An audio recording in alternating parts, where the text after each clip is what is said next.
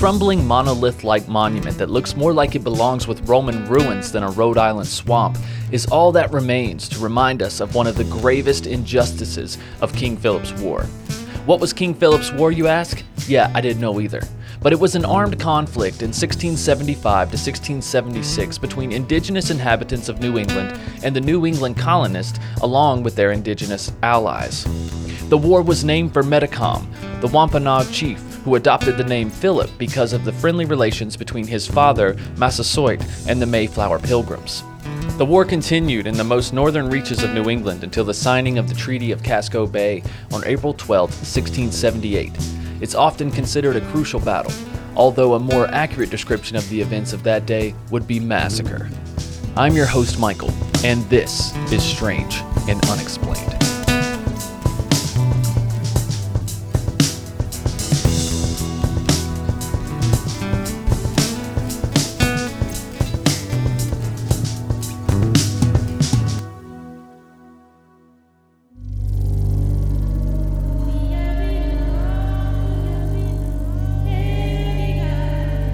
The fight was between the colonial militia of New England and the Narragansett people in December of 1675. It was fought near the villages of Kingston and West Kingston in the colony of Rhode Island and Providence plantations. The battle has been described as, quote, one of the most brutal and lopsided military encounters in all of New England history. And since the 1930s, Narragansett and Wampanoag people commemorate the battle annually in a ceremony initiated by Narragansett and Wampanoag scholar Princess Redwing. Princess Redwing, aka Mary E. Congdon, was born March 21st, 1896, and died December 2nd, 1987, was a Narragansett and Wampanoag elder, historian, folklorist, and museum curator. She was an expert on American Indian history and culture, and once addressed the United Nations. Redwing became Squaw Sachem of the New England Council of Chiefs in 1945, a position which allowed her to preside over sacred ceremonies and festivals. She was also a prominent storyteller in the Narragansett community, keeping alive the oral traditions of her tribe. She preserved their history up until her death in December 2nd, 1987, at age 91. And if not for her, these events may have been lost to history altogether. The Wampanoag Indians had actually helped the original colonists to survive, under the leadership of Massasoit, who was Philip's father. It was through his assistance that the Plymouth colony avoided starvation during their early years. Because of their exposure to the colonists, Massasoit's people had been seriously weakened by a series of epidemics and diseases and were vulnerable to attacks by the Narragansetts. So he formed an alliance with the colonists at Plymouth Colony for defense against them. His sons, Wamsutta and Metacom, took on the English names of Alexander and Philip, respectively. Alexander became a sachem for Pocanets, a village of Wampanoags, upon the death of his father, but he died within a year, and Philip succeeded him in 1662. Metacom, or Philip, however, forsook his father's alliance between the Wampanoags and the colonists after repeated violations by the colonists. The colonists insisted that the 1671 peace agreement should include the surrender of native guns. Isn't this how it always starts? Then 3 Wampanoags were hanged in Plymouth Colony in 1675 for the murder of another Wampanoag, an event which ignited tensions. Philip devised a plan to attack the colonists in Massachusetts, Rhode Island, and Connecticut, and to build a confederation of neighboring Indian tribes. He also gathered muskets and gunpowder for the eventual attack, but only in small numbers, in order that the colonists would not be alarmed. Several Wampanoag men then began attacking and killing colonists in Swansea, Massachusetts, on June 20th, 1675, and that sparked King Philip's War. The Indians laid siege to the town, then destroyed it 5 days later and killed several more people. In response, the colonies assembled the largest army New England had yet mustered, consisting of 1,000 militia and 150 native allies. The Wampanoag Indians waged attacks on settlements in Massachusetts and Connecticut, but Rhode Island was spared at the beginning. In October, the Indians struck again with raids on the towns of Hatfield, Northampton, and Springfield, where almost the entire settlement was burned to the ground. But with the winter setting in, the attacks began to diminish. The Narragansetts had remained officially neutral in the war, due in part to the urging of Roger Williams, signing a neutrality treaty with the Massachusetts Bay Colony in October of 1675. But they demanded that the Narragansetts hand over any and all of King Philip's men, their fate to be the gallows or a bullet. The Narragansetts refused. They sheltered many of King Philip's men, women, and children, and several of their own warriors had participated in raiding parties, so colonial leaders deemed them to be in violation of peace treaties. The colonists distrusted the Narragansetts and feared that the tribe would join King Philip's cause in the spring, and due to the tribe's location, this was a great concern for the colonists. The militia burned several abandoned Narragansett villages as they marched around the bay, as the tribe had retreated to a large fort in the center of the Great Swamp near Kingston, Rhode Island. On November 2nd, 1675, Josiah Winslow led the colonial militia against the Narragansetts living around Narragansett Bay. During one of these raids, a Narragansett man, whom the colonists dubbed Indian Peter, became a turncoat, leading the colonial army right to the weak spot in the Narragansett defenses.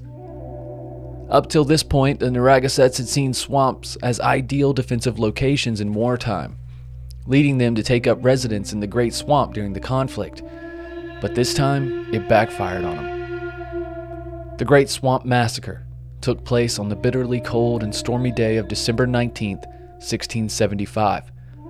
The low temperatures froze the natural moat that surrounded the Narragansett encampment, allowing the colonial troops to pass easily. The massive fort occupied about 5 acres of land and was occupied by over 1,000 people, mostly non-combatants. The militia funneled in through an unfinished section of the tribe's wall that they had built around the colony, shooting and attacking anyone and everyone they saw. The settlement was burned, its inhabitants, including women and children, killed or enslaved, and most of the tribe's winter food storage destroyed. It is believed that at least 97 Narragansett warriors and 300 to 1,000 non-combatants were killed, though the exact numbers are still unknown. Many of the warriors and their families fled into the frozen swamp. Hundreds more died there from wounds, froze to death in the cold, or starved because there were no more storehouses. But one huge mistake on the colonists' part, instead of keeping a few of the Narragansett homes for shelter and saving their supplies for themselves, they burned everything, claiming it was the only way to make sure they killed all of the Narragansett. And in the process, the colonists lost many of their officers in this assault. About 70 of their men were killed and nearly 150 more wounded. The Great Swamp Massacre was a critical blow to the Narragansett tribe from which they could never fully recover. And many of their survivors were sold into slavery, sentenced to death, or fled to join other nearby tribes. Today, a memorial marker is placed at the presumed site of the battle in 1906 on 5 acres of donated land. The rough granite shaft with only the date of the conflict engraved on it stands about 20 feet high on a mound and about half a mile off a dirt road. It was erected by the Rhode Island Society of Colonial Wars to commemorate the battle and to serve as a cemetery memorial. 4 roughly squared granite markers stand around the mound at the 4 cardinal compass points, engraved with the names of the colonies which took part in the encounter. The markers are near West Kingston, Rhode Island. The dedication of the monument was attended by descendants of both sides of the battle. The dedication speaker, Rowland G. Hazard II, said of the monument, "We dedicate this rugged granite shaft, frost-riven from the native hills, untouched by the tool of man, as a fitting emblem of the rugged and unadorned pilgrim and Puritan of 1675." End quote. 3 members of the modern Narragansett tribe pulled the veil from the stone, and the inscription states, "Attacked within their fort upon this land, the Narragansett Indians made their last stand in King Philip's War, and were crushed by the united forces of the Massachusetts, Connecticut, and Plymouth colonies in the Great Swamp Fight. Sunday, 19th December, 1675. This record was placed by the Rhode Island Society of Colonial Wars, 1906. A second marker was placed there in 1916, which has since gone missing.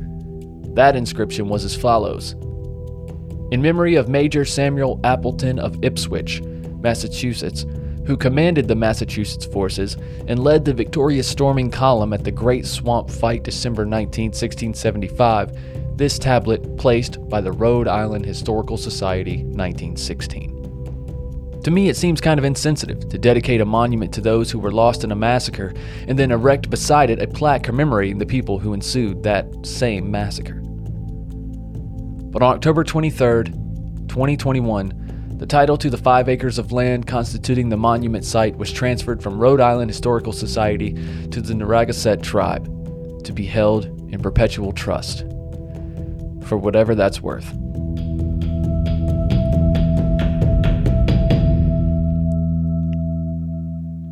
All right, there you have it.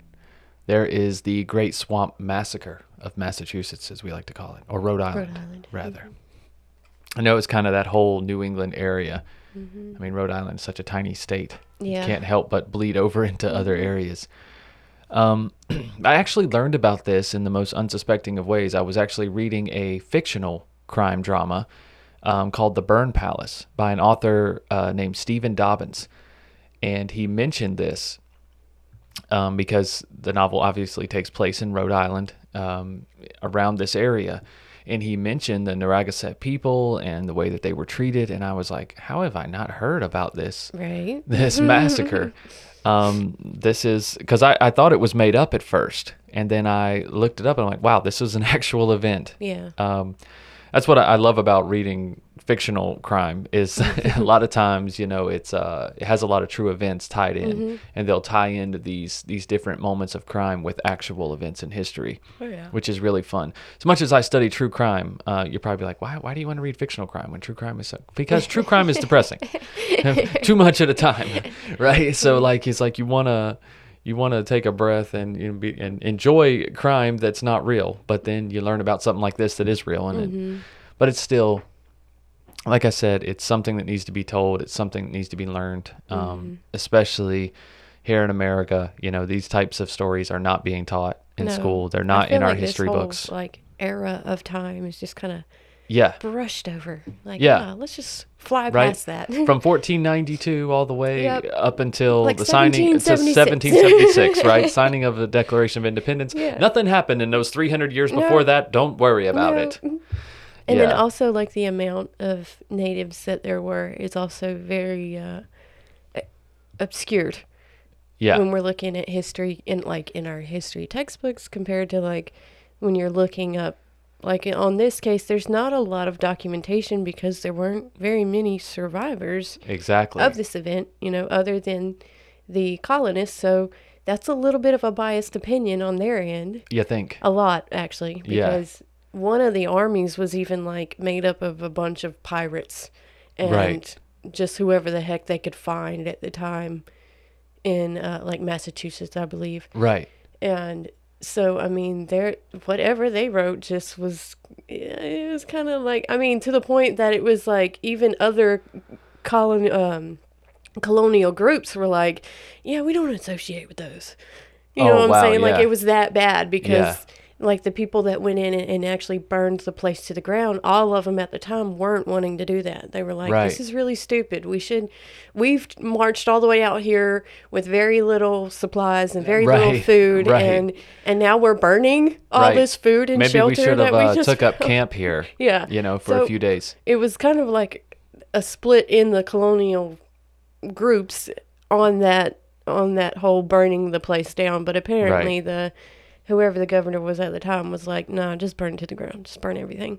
Because they thought at the time that Metacom or Philip was hiding in that group or in that camp. Right. So they were just like, just burn that shit to the ground. And these people did. They, like, half of them just, like, were like, yeah, let's just burn everything. And you could hear some of the other people who were, like, totally against it talk about how, you know, you could hear women and children screaming and pleading with them not to burn things. And that's one of the most frustrating things about this story is that the Narragansett people were innocent. They were mutual. They weren't even part of these native tribes that were doing these attacks. Even though, I mean, in my opinion, people were moving in and taking my land and killing my people and trying to take my guns. It's like, at the same time, it's like, okay, I kind of get it. But even so, the Narragansett people were like, no, just let us have this little island in the swamp. Nobody even wants this land. Let us just live here in peace. And they couldn't even do that because they were housing war criminals, native war criminals, as not only as the that, colonists would describe them. They were apparently using English techniques in building and things like that. Yeah. Like with the wall that they built around. Right. They were using masonry techniques and whatnot. So the colonists took it like they were, they were building up a defense, and that in the spring that they, being in the middle of all three of the mother colonies, that it would have gave Philip the advantage because he was right in the middle of all of them, and he could gather his numbers, and right it was pretty fucked up. So they saw it as like an even fight. They were like, oh, those guys are using they're using our techniques and our even our weapons, because they had some weapons, but I mean they had no gunpowder, so it was like one shot and it was done. So it was frustrating. Especially since completely lopsided. Yeah, especially since those natives helped the original colonists survive. Yeah, that's fucked up. Right? It's like, oh, they can't take our building techniques. It's like you took literally all sorts of things from them, probably farming techniques. Yeah. Well, they just justified it that way. They were like, oh, well, they've caught on enough that, this is a fair fight. Now they're fair. And it's like, wait, no, but you guys have guns and all this, I don't know. Yeah, they had maybe, probably less than 100 actual warriors. Yeah. There of the 1,000 or plus people that were in this camp. Most, as we said in the podcast, most were non-combatants. Yep. They had no defense. There were people who had fled other tribes and stuff as they were being attacked. Yeah, they were looking for sanctuary. What's insane is, this whole thing started with, supposedly, with the killing of the Wampanoag man. Well, what they don't tell you is he was a, what do you call him? He had converted. Okay. So he had converted and became a Puritist or Puritan and was working with the colonists. Yeah. But he had also worked as an interpreter for Metacom or Philip. Right. And so they saw him as a traitor, and there are even theories that he was a spy, that he was working both sides. Right. And then that's why they killed him. But I'm like, even that seems like a tribal situation. You know what I'm saying? That seems like a matter of their own people. But they used it against them to be like, oh, you killed that guy and he's our guy, so now it's war. Yeah. And it's like, no, it seems like they, just, I don't know, just leave them alone, goddamn. But right, like I say, they were set up in swamplands that nobody wanted in the first place. Even in the Stephen Dobbins novel that I was reading, hardly any people inhabit these areas.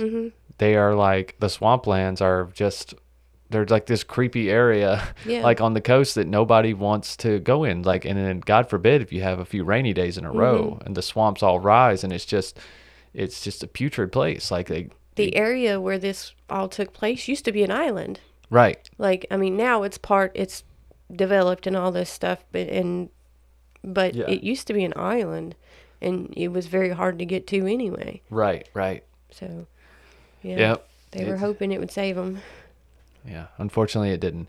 And then the fact that it was winter, the swamps were frozen over so they could easily get across them. Yeah, because otherwise it would have been very difficult to wage war in that, and they were in just that climate in that area. The colonialists were just kind of wandering around, just trying to stumble upon this camp. They had no idea where it was until they captured and threatened that. Yeah, the turncoat. Peter, Because it was only 5 acres. I mean, 5 acres it seems like a large area, but it's really not when you're talking about in the wilderness. Right, and you're trying to find Rhode Island, right? Yeah, you're trying to find this small little 5-acre encampment. It's not that easy. No. And like I said, it's not that easy to get around out there anyways. No. So, but yeah, if not for the perfect storm, the perfect weather and all that, then maybe they would have avoided this tragedy, or maybe it would have just been put off for a little longer. Yeah, it just been delayed, and in the spring they would have attacked them. Yeah. But guys, that's it. That's our little history lesson for this week. I hope you enjoyed it. And just one more thing to do. Let's check in with Lauren, and let's see what he thinks in this week's Lauren Synopsis. It's time for Lauren It's time for Lauren's synopsis, breaking down the case like cardboard boxes. It's time for Lauren. It's time for Lauren's synopsis, breaking down the case like cardboard boxes. It's time for Lauren. It's time for Lauren's synopsis, breaking down the case like cardboard boxes. What's up, people? Lauren here to give my thoughts on this week's Strange and Unexplained. The Great Swamp Fight, part of King Philip's War, a particularly bloody and ugly part of America's history. King Philip was actually a Native American, a Wampanoag chief by the name of Massacre, who adopted an English name of King Philip from his father, who had a positive relationship with English settlers, and there was peace for a long time due to his father's relationship. However, when Massacre was born and tried to continue those relations, things splintered when there were some misdeeds carried out, it seems, by both sides. There were 3 native Wampanoag members that were hung at Plymouth County in 1675 over a murder. And it seems a little fishy as to what went on. However, tensions just continued to build up. The settlers tried to keep the Narragansett tribe on their side. They signed a treaty of neutrality in 1675. However, they still didn't trust the natives. They were going to war with other tribes, and the Narragansett could really hurt them if they turned on them and joined forces with the other tribes because of their location. So the English settlers chose to strike first. So assembling a large, at the time, was a large force of 1,000 men, the colonial force began trudging through Rhode Island and found a Narragansett fort on December 19th, 1675. They found this in the middle of the night. They found that this was not typical. The natives had taken some pages out of the Europeans' book and built a fortress, even with brick structures inside, which was not really standard practice for Native Americans at the time. They didn't build a lot of things like this. However, they was pretty amazing what they had done. Nonetheless, they were not complete. They had not completed the exterior defenses of this, and there was a hole that was discovered by the colonial force, and just a log separated them from gaining entry into this fort. And they did so. They entered the fort in the middle of the night. They attacked with their combined force of Plymouth, Massachusetts, and Connecticut militia, numbering about 1,000 men. And they even had some native allies as well of the Mohegan clan and the Pequots, about 150 of them. And this fierce battle that ensued with them gaining entry into this fort became known as the Great Swamp Fight. And it's believed that the militia killed about 600 Narragansetts, including women, children. They burned the forts, and they got into this fort. It was through a swamp, and the only reason they were even able to get to this fort was because it was deep in winter in December, and the swamp was frozen. So by burning all of the structures in this fort, they actually destroyed all of the food that the Narragansetts had gathered for winter, and forced the Narragansett warriors that were left to escape into a frozen swamp where it's believed they froze to death out there. And many of the colonists lost their lives as well.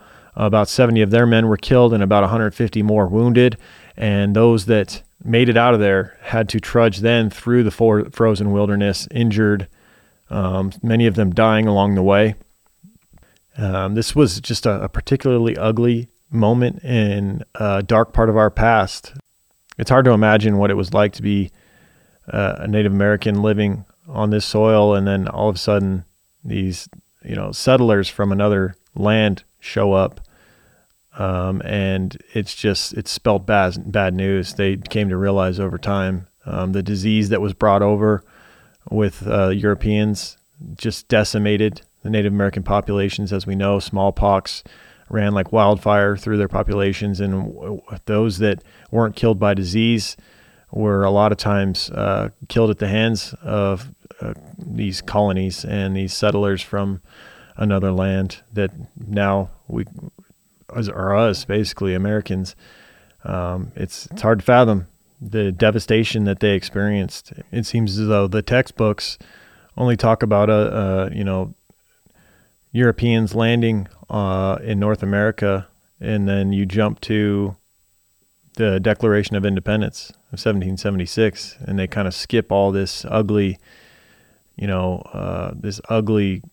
century of what basically could only be called genocide, essentially. And just a reminder of how human history is just appalling. The way that human beings have always treated each other through all of human history, all the way back. It's crazy to look back on. And we've come a long way. I feel like I always come back to this, but we're getting better as a species, I think. And this is just another example of it. It's just another dark piece of our history as Americans, but many other nations are. You look into their past, and it's not much better. So that's my thoughts. Hope you guys enjoyed it. See you next time.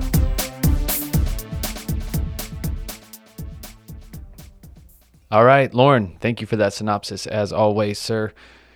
And yes, looking back at those barbaric times, it does seem that we're getting, a little more civil in society these days. And yeah, it is hard. You'd be hard-pressed to find a country, find a civilization that doesn't have a violent past.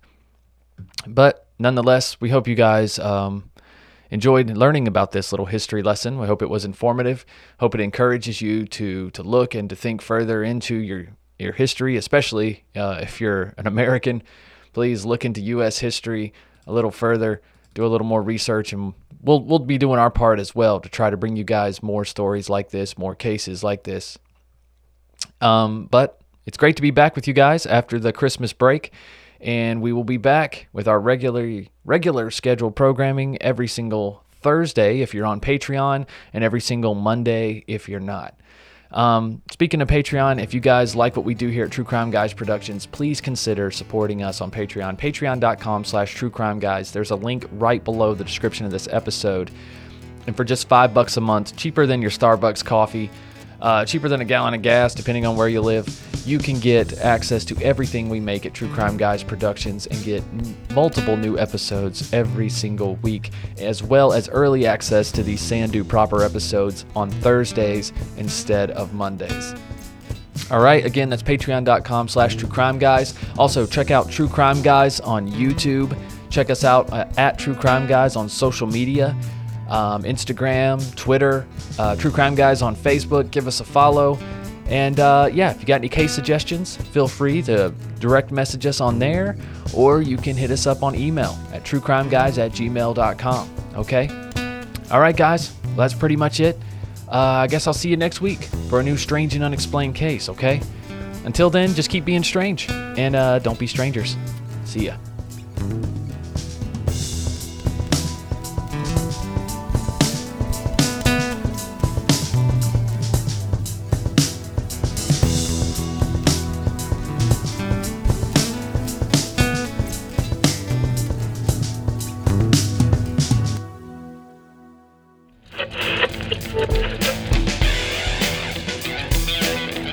From the minds of True Crime Guys, come TCG Weekly.